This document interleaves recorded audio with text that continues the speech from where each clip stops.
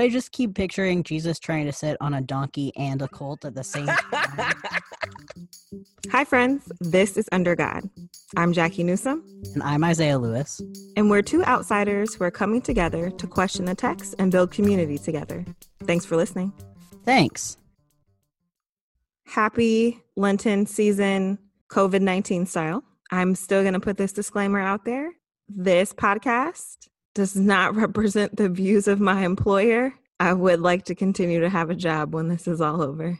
Isaiah, I'm super excited about this text today. One, because I am just a churchy Baptist child and Palm Sunday is super exciting, even though I feel like what I'm going to have to say about this text is going to damper that mood or put me in check. But still, I'm very excited about this scripture and this recording, like super excited.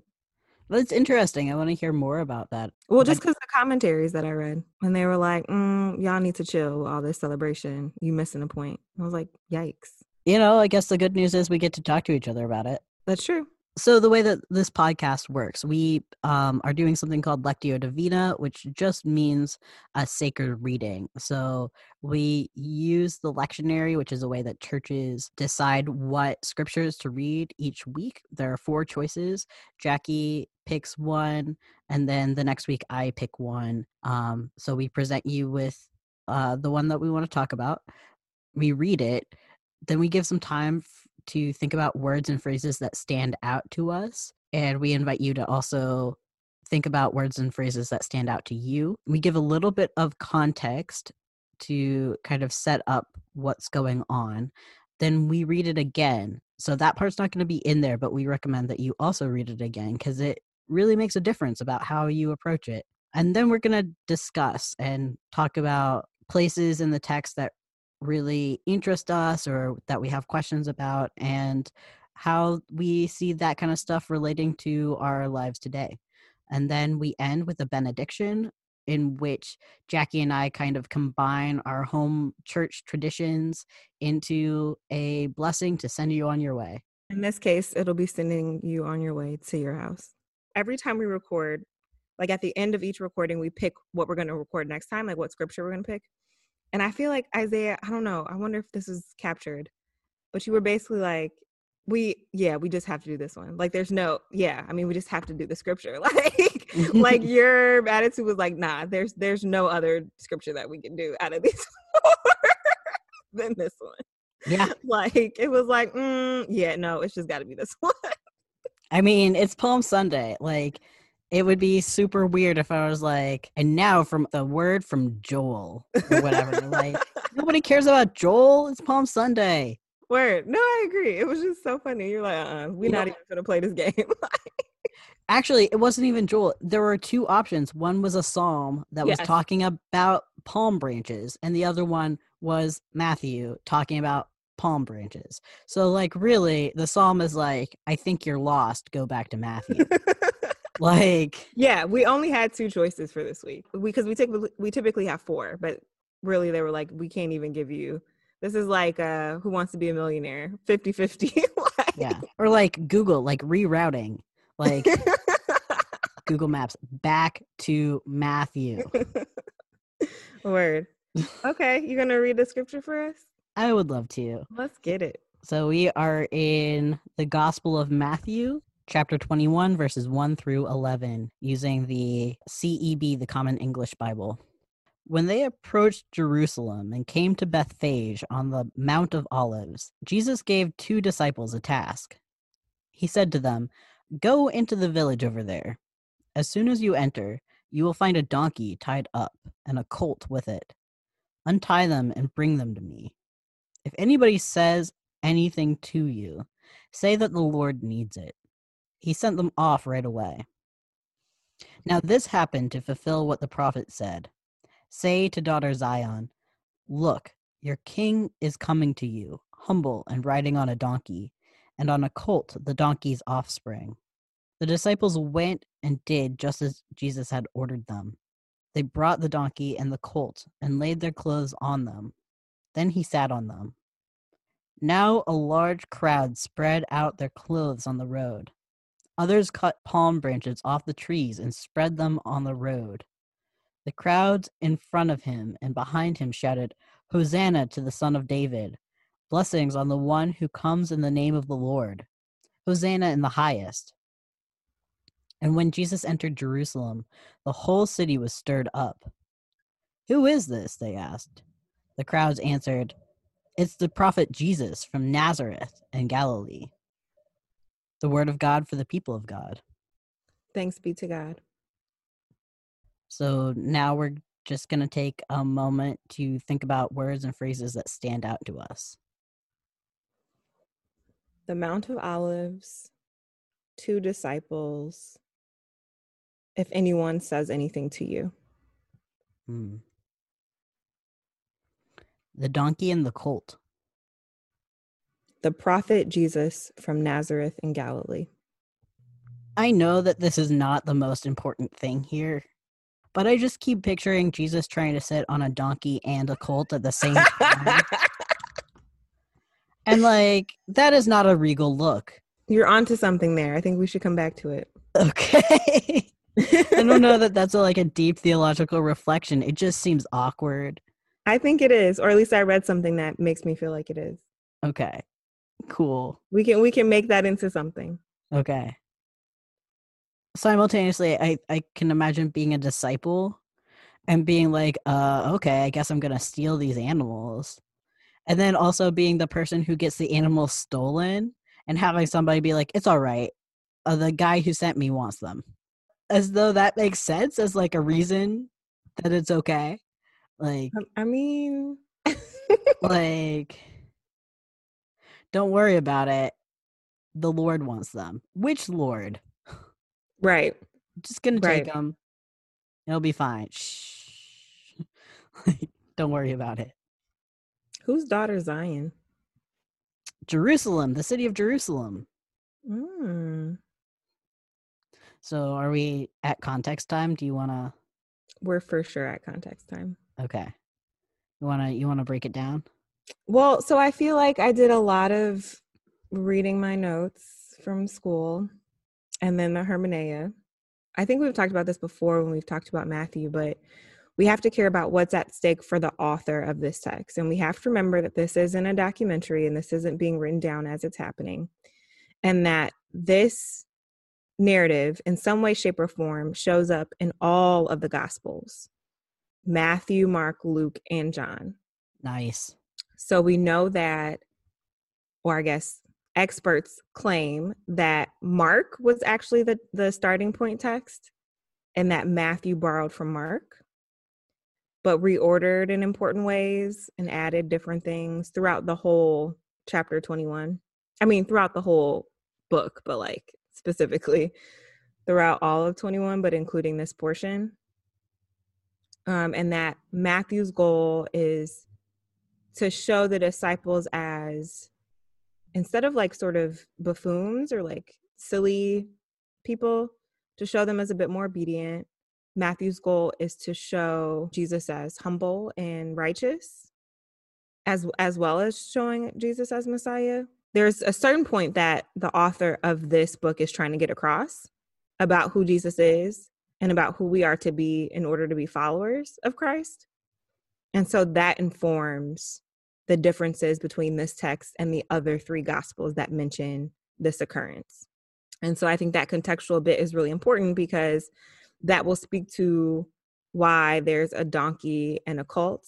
That'll speak to more specific things like in the other translations, the donkey could potentially be translated as a horse, but it's really important here, the specificity that that's not possible.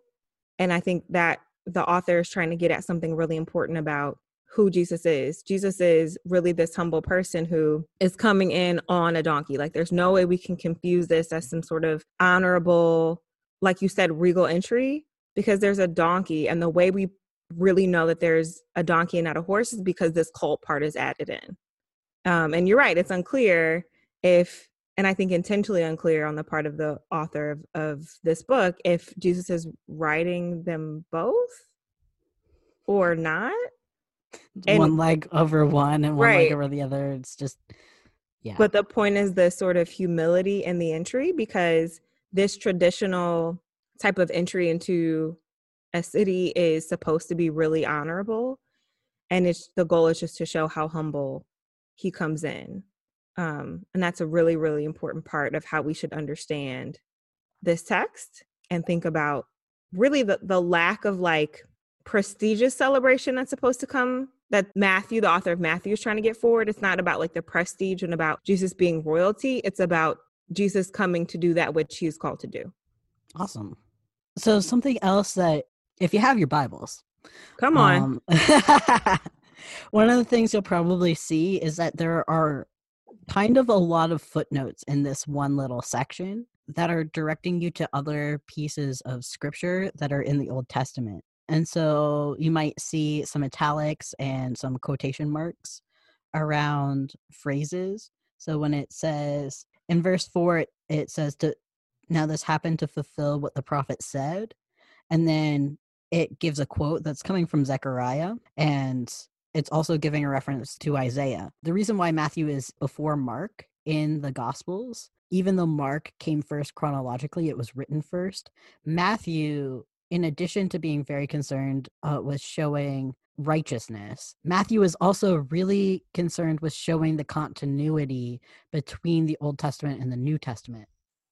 So the Gospel of Matthew really wants to show Jesus as the fulfillment of the scriptures and the fulfillment of the prophecies. Like, part of how we know that Jesus is the Messiah is because he is fulfilling all of these things that were said about what the Messiah was going to say and do. And so this is really heavy on almost proof texting. No, really, Jesus is legit. These things are happening because these previous prophets said that they would happen. And I think that's really interesting to realize that in some ways this is a very information dense story. Like, there are a lot of references, a lot of symbols that the people listening to the story would probably pick up on, that sometimes it can be easy to miss because they aren't the stories that we're as familiar with.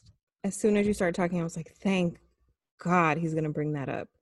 Like, this author is, I shouldn't say obsessed, that's dramatic, but is really into, that's probably another reason why the cult is brought up, is like really into being consistent with the Torah, right? And like making sure that this lines up. Mm-hmm. And so I was reading the Hermeneia and I was like, dang, that was petty. But the author, whoever was writing that commentary, was like, yeah, the author of Matthew's not really interested in like making sense. Like, he doesn't really have a vision of how this cult donkey thing works. He just is trying to like be consistent with the prior text. But it was like written in such a harsh way. And I was like, gee. Aww.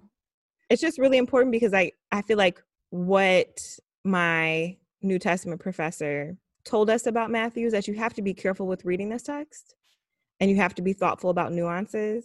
Otherwise, you'll teeter into bad theology.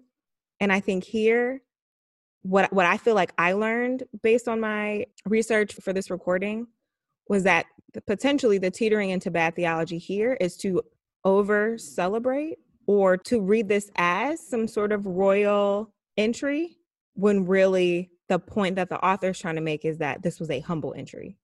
Well, I'm just thinking like this, this is the gate that we refer to this as the triumphal entry sometimes. And like you're saying, it's not like it isn't. But at the same time, like, Jesus knows what he's doing. Like, if we read Matthew at face value and imagine this as playing out in this way, like, you end up with this sort of comic scene. Like, can you imagine a peasant just being like, yeah, I'm gonna go through this gate, like, I'm the king, like, it's me, I'm the one you've been waiting for, I stole this donkey to get here. Like, it's not even his donkey, right? Like, I object to the language of stealing, but you do? Is he commandeering it? Is it eminent domain because all things are his under like all things are given to him through the Father? I'm not sure if is there a mens rea requirement? Like, was there an intent there? I feel like I should look up the law on, does it really fit? Donkey stealing? I see his face right now. He was just going to use it for the minute. He was going to give it right back. He's giving it back. Okay. They asked permission. The people gave it to him. I mean, I don't believe you. It doesn't say they said yes. It doesn't say they said no. Amazing. This is why you're a public defender. Like, is this theft, unlawful taking? Is this a theft crime? I'm gonna look it up. Continue to talk. I'm gonna try to come to Jesus's defense on this one. All right, you do that. Books that it's referring back to, like Zechariah.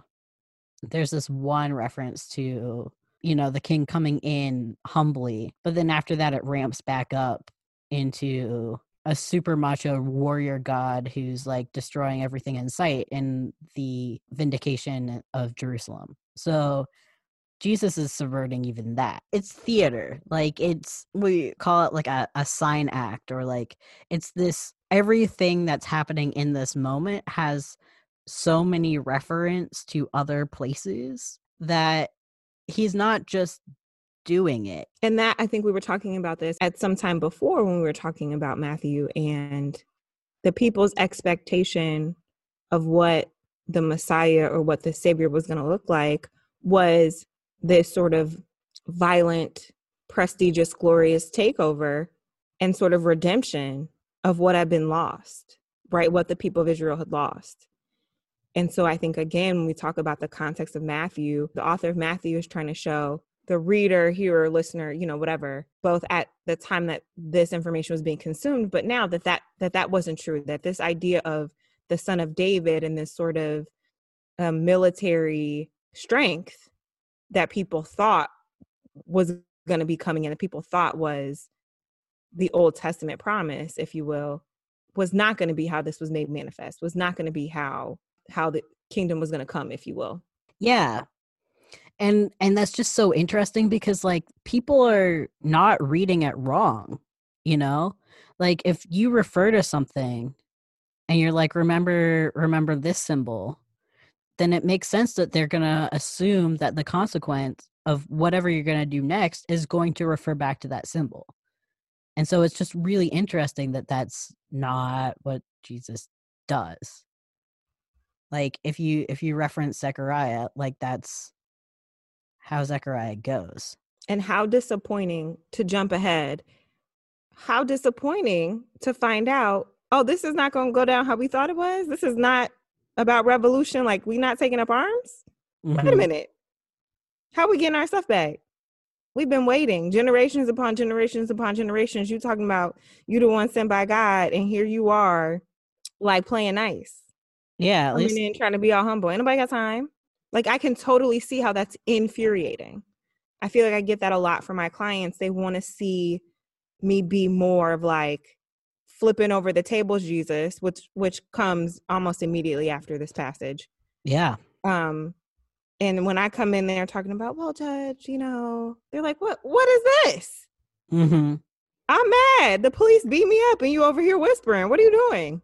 Now, if we win at the end of the day, right, or then maybe they'll feel better. But like, yeah, there's a whole lot of theater, I feel like, necessary or built into dealing with oppression and working with oppressed folks. Yeah. How do you read this then? The whole Lenten season is my jam, right? Because to me, this is the most important aspect of my faith, if you will. So when you read this text as much as I have, it's very easy to not pay attention to details. And it's very easy to be like, okay, like, this is kind of boring. We get it. Jesus gets to Jerusalem and then all hell breaks loose and things go downhill. So I was really looking for a way to make this text valuable to me. One thing I wanted to add was that this notion of Hosanna, and I'm going to pull up the Hermeneia, Hosanna to the Son of David, in the Hebrew would be understood, like Hosanna would be understood as please help. Mm-hmm.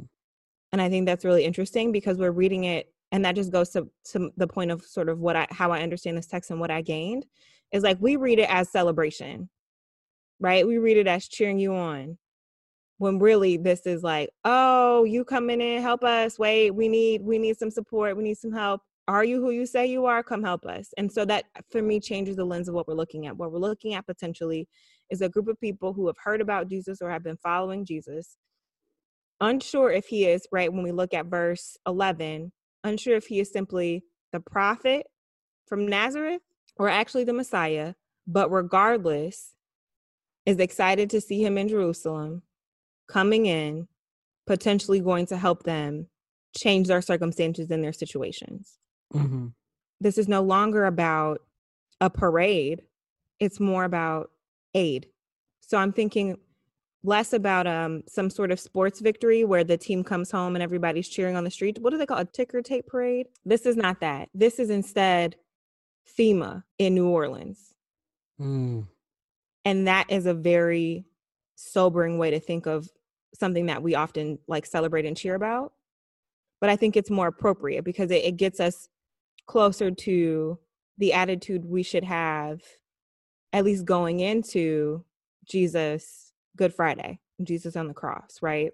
It's important to me in this episode, in light of what's happening in the world and in light of COVID-19 and in light of the fact that people may not be able to celebrate the resurrection the way they want to, it's important for me to continue to jump ahead.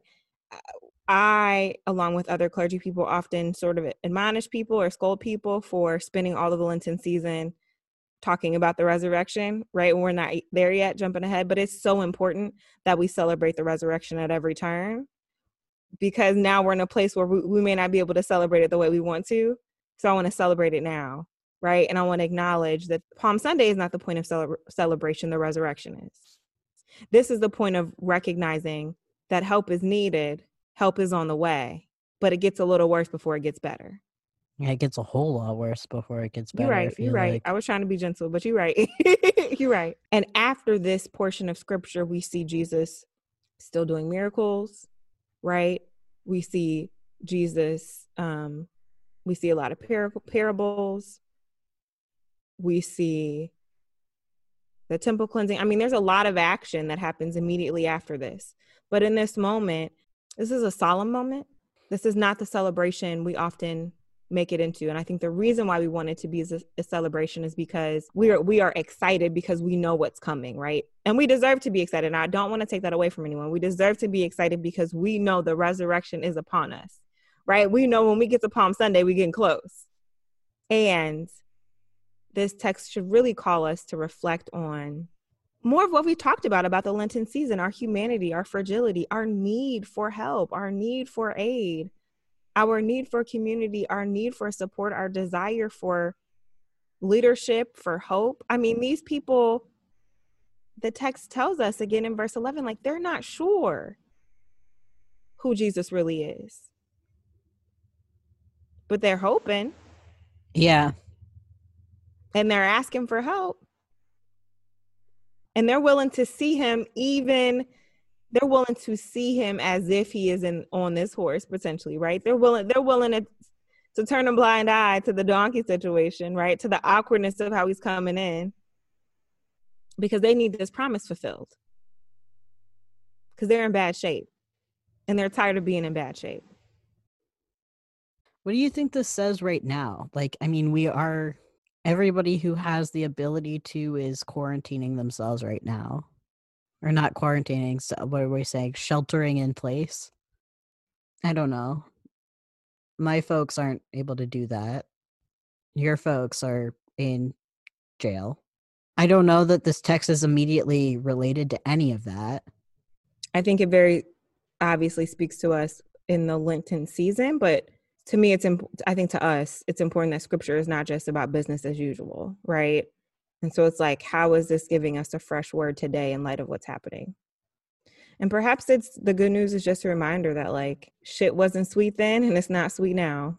That's something I've been thinking about a lot. I've been thinking a lot about plagues, as I think probably a lot of people have been, and feeling very much like, okay, where are you, God? Like, show up. Like, a lot of people I love are in one of the worst possible situations, just generally, but also like right now is not a great time to catch a disease that very few people have access to recovering from. Well, if we're your chosen people, like, how are you going to protect us?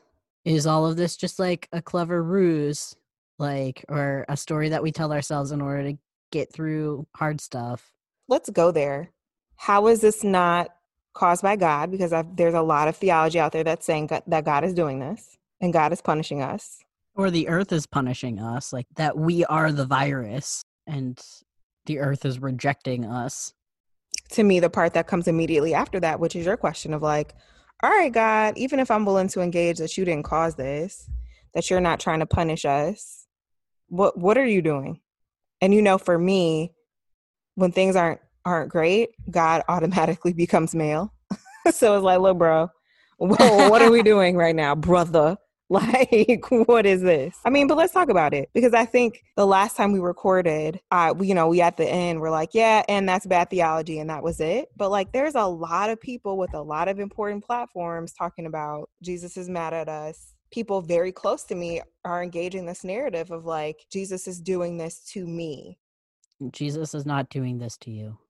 I feel like I want to apologize to people for having to consume that bad theology for so long, myself included. And we've talked about how, we fight against that in our own minds, but it's like, my God is not that petty. My God is not that cold, that heartless, that destructive.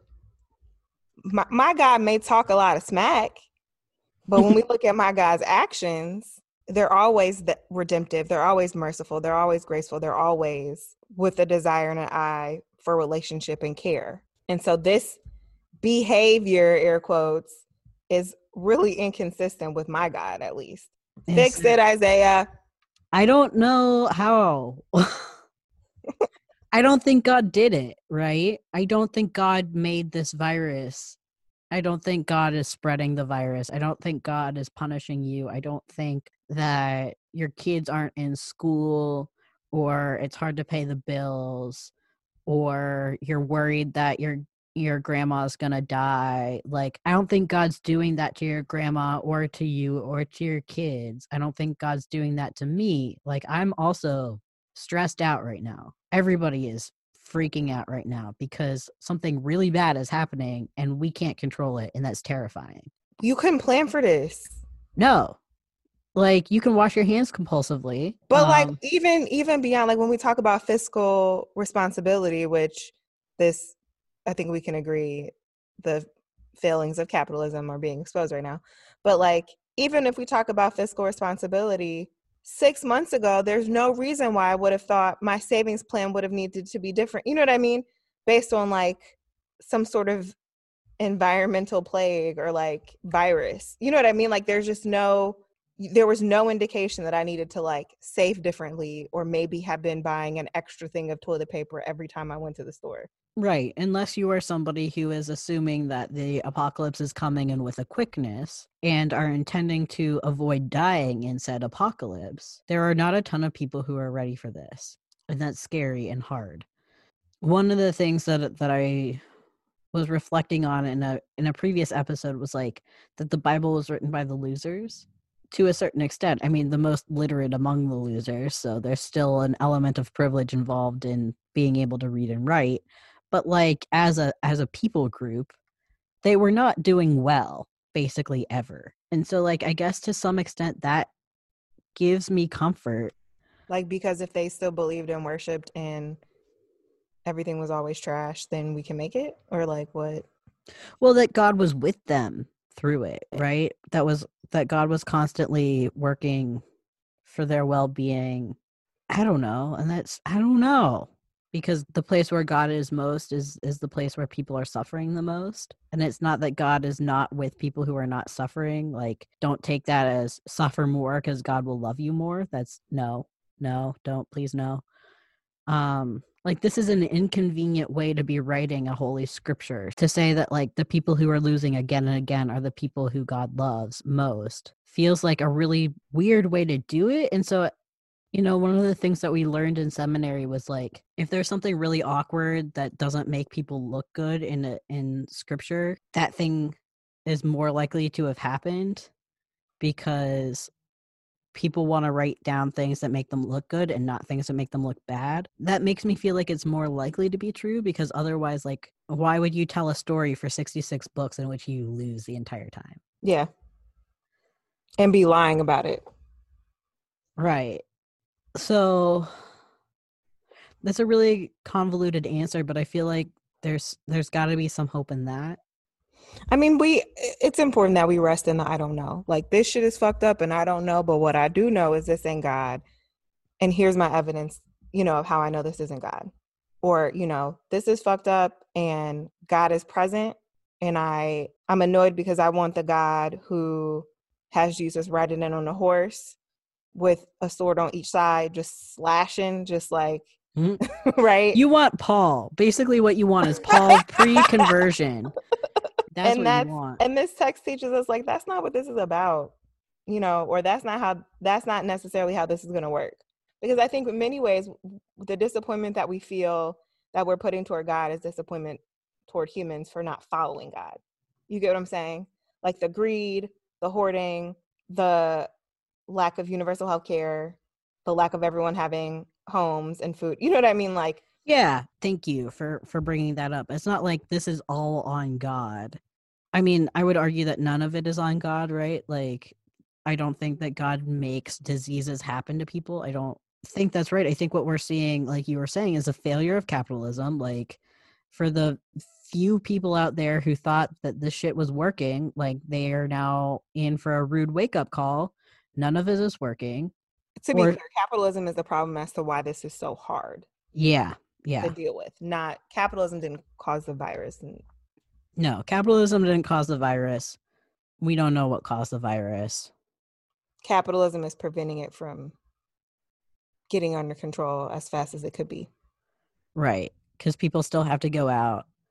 And also, like, in terms of, people suffering, like, right, not getting the food that they need. And that's empire. And I think if we do anything well on this podcast, it's talking about the ways in which the biblical text and the divine have warned against the dangers of empire.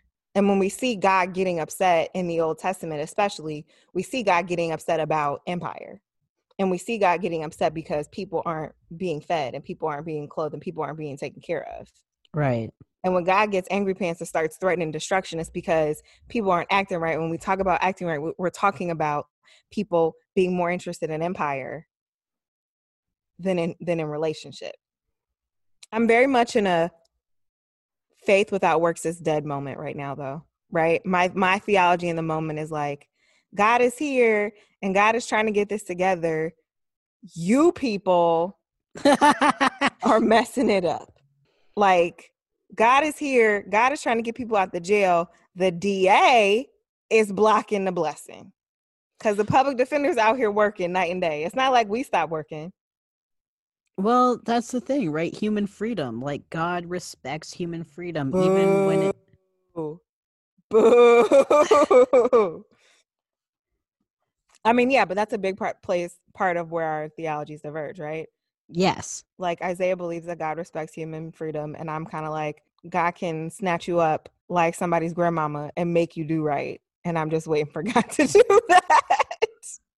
Right. That is one of the biggest places where our theologies diverge, and it's just gonna. Yeah. But I think that's my answer for why this is happening. Like, I think that God is with the DA in the sense that, like, that God loves the DA. But frankly, I think God is, like, helping you more. Like, I think that, like, like, that God is not just, like, making sympathetic ouch noises whenever we get hurt. Like, I think that God is in it too and is working for our healing, for our wholeness, for for things to be made right. That God isn't just, like, hoping that we'll figure it out according to the flashcards that God left us. Like, but at the same time, I think that God has a deep respect for consent, and that in order for us to be in an actual relationship with God, we have to be able to say no, even when it screws up everybody else. And I really hate that, but I also think it's true. Like, that's the only explanation I can come up with for why things are the way they are. It's either that or, like, God's made up, and the people that I care about the most, who I respect the most, have a very elaborate coping mechanism that I've bought into. Like, those are my options. And I go back and forth kind of daily about which one is true for me. And you know what? I'm fine with the latter because I have same thoughts. at the same frequency. And I'm cool with that. I'm cool with it being the case that this is something that was invented to make people feel better, as long as it's making people feel better and making people do right, or at least some people. Like, I'm cool with that. Like, why do I believe in God? Because I was taught to, and because I have lived experiences that I cannot explain, that I'm willing to give credit to a divine being. And for me, because of what I've been exposed to, that divine being is God. What you can't take away from me is the experiences that I've had, right? Mm-hmm. And the divine encounters, or what I would call divine encounters, what we cannot explain, right? What science can't wipe away, what, some easy explanation can't answer, can't provide. That you can't take away. What I've experienced, what I have felt, what I have seen, things that I've seen shift and change, the impossible that I've seen work in my own life, like, that is why I'm here. And I'm totally fine if, like, I got it wrong, or if this was off, or this is all a farce, because what I know, right, is what I've lived through and what I've experienced and what I felt and what's changed me and people around me. Mm-hmm. And that's good enough. I think the problem for me is that becomes a very individualistic type of piety and worship, and is not as communal as I would want it to be. Does that make sense? Like, I believe because of what I've experienced, but I'm not talking about the overturning of cash bail. But I I'm think, talking about seeing people healed or delivered, or, having an experience that I simply can't explain. well, I think that's the role of testimony, right? Like, and also just that it's a process that God just doesn't, let me say, usually, that for whatever reason, and I don't know why, and plenty of times I'm not fine with it, but for whatever reason, it seems as though God helps us along in a process, that things take a minute, that we have to learn and grow and develop and get there. And so, like, hopefully cash bail is going to be ended sooner rather than later. It seems like the way that that's going to happen is through a process of people working tirelessly to end cash bail, right? That God isn't going to get up in people's brain parts and get them to change their mind all at the same time to make that happen. I mean, technically, maybe that could happen, but it seems like most of the time that's not how that goes. Mm-hmm. And one of the things you were talking about some weeks ago too was testimony and the role of testimony. And I think that's a big part of it too. Like, part of how I understand how God works is hearing about how God has worked in your life, which is different from how God has worked in my life. And yeah, technically it's individual in the sense that, like, the things that happen to you have only happened to you. They're particular. They speak into your life. And also, like, we're in relationship. We talk to each other. We might not get all of each other's stories, but, like, I have a better understanding of who God is because of your testimony. And I hope that, like, in hearing mine, you have somewhat of a better sense of who God might be too, you know? Like, our coming together and sharing the stories of particular intimate ways in which God is entering into our lives and saving us become communal when we share them.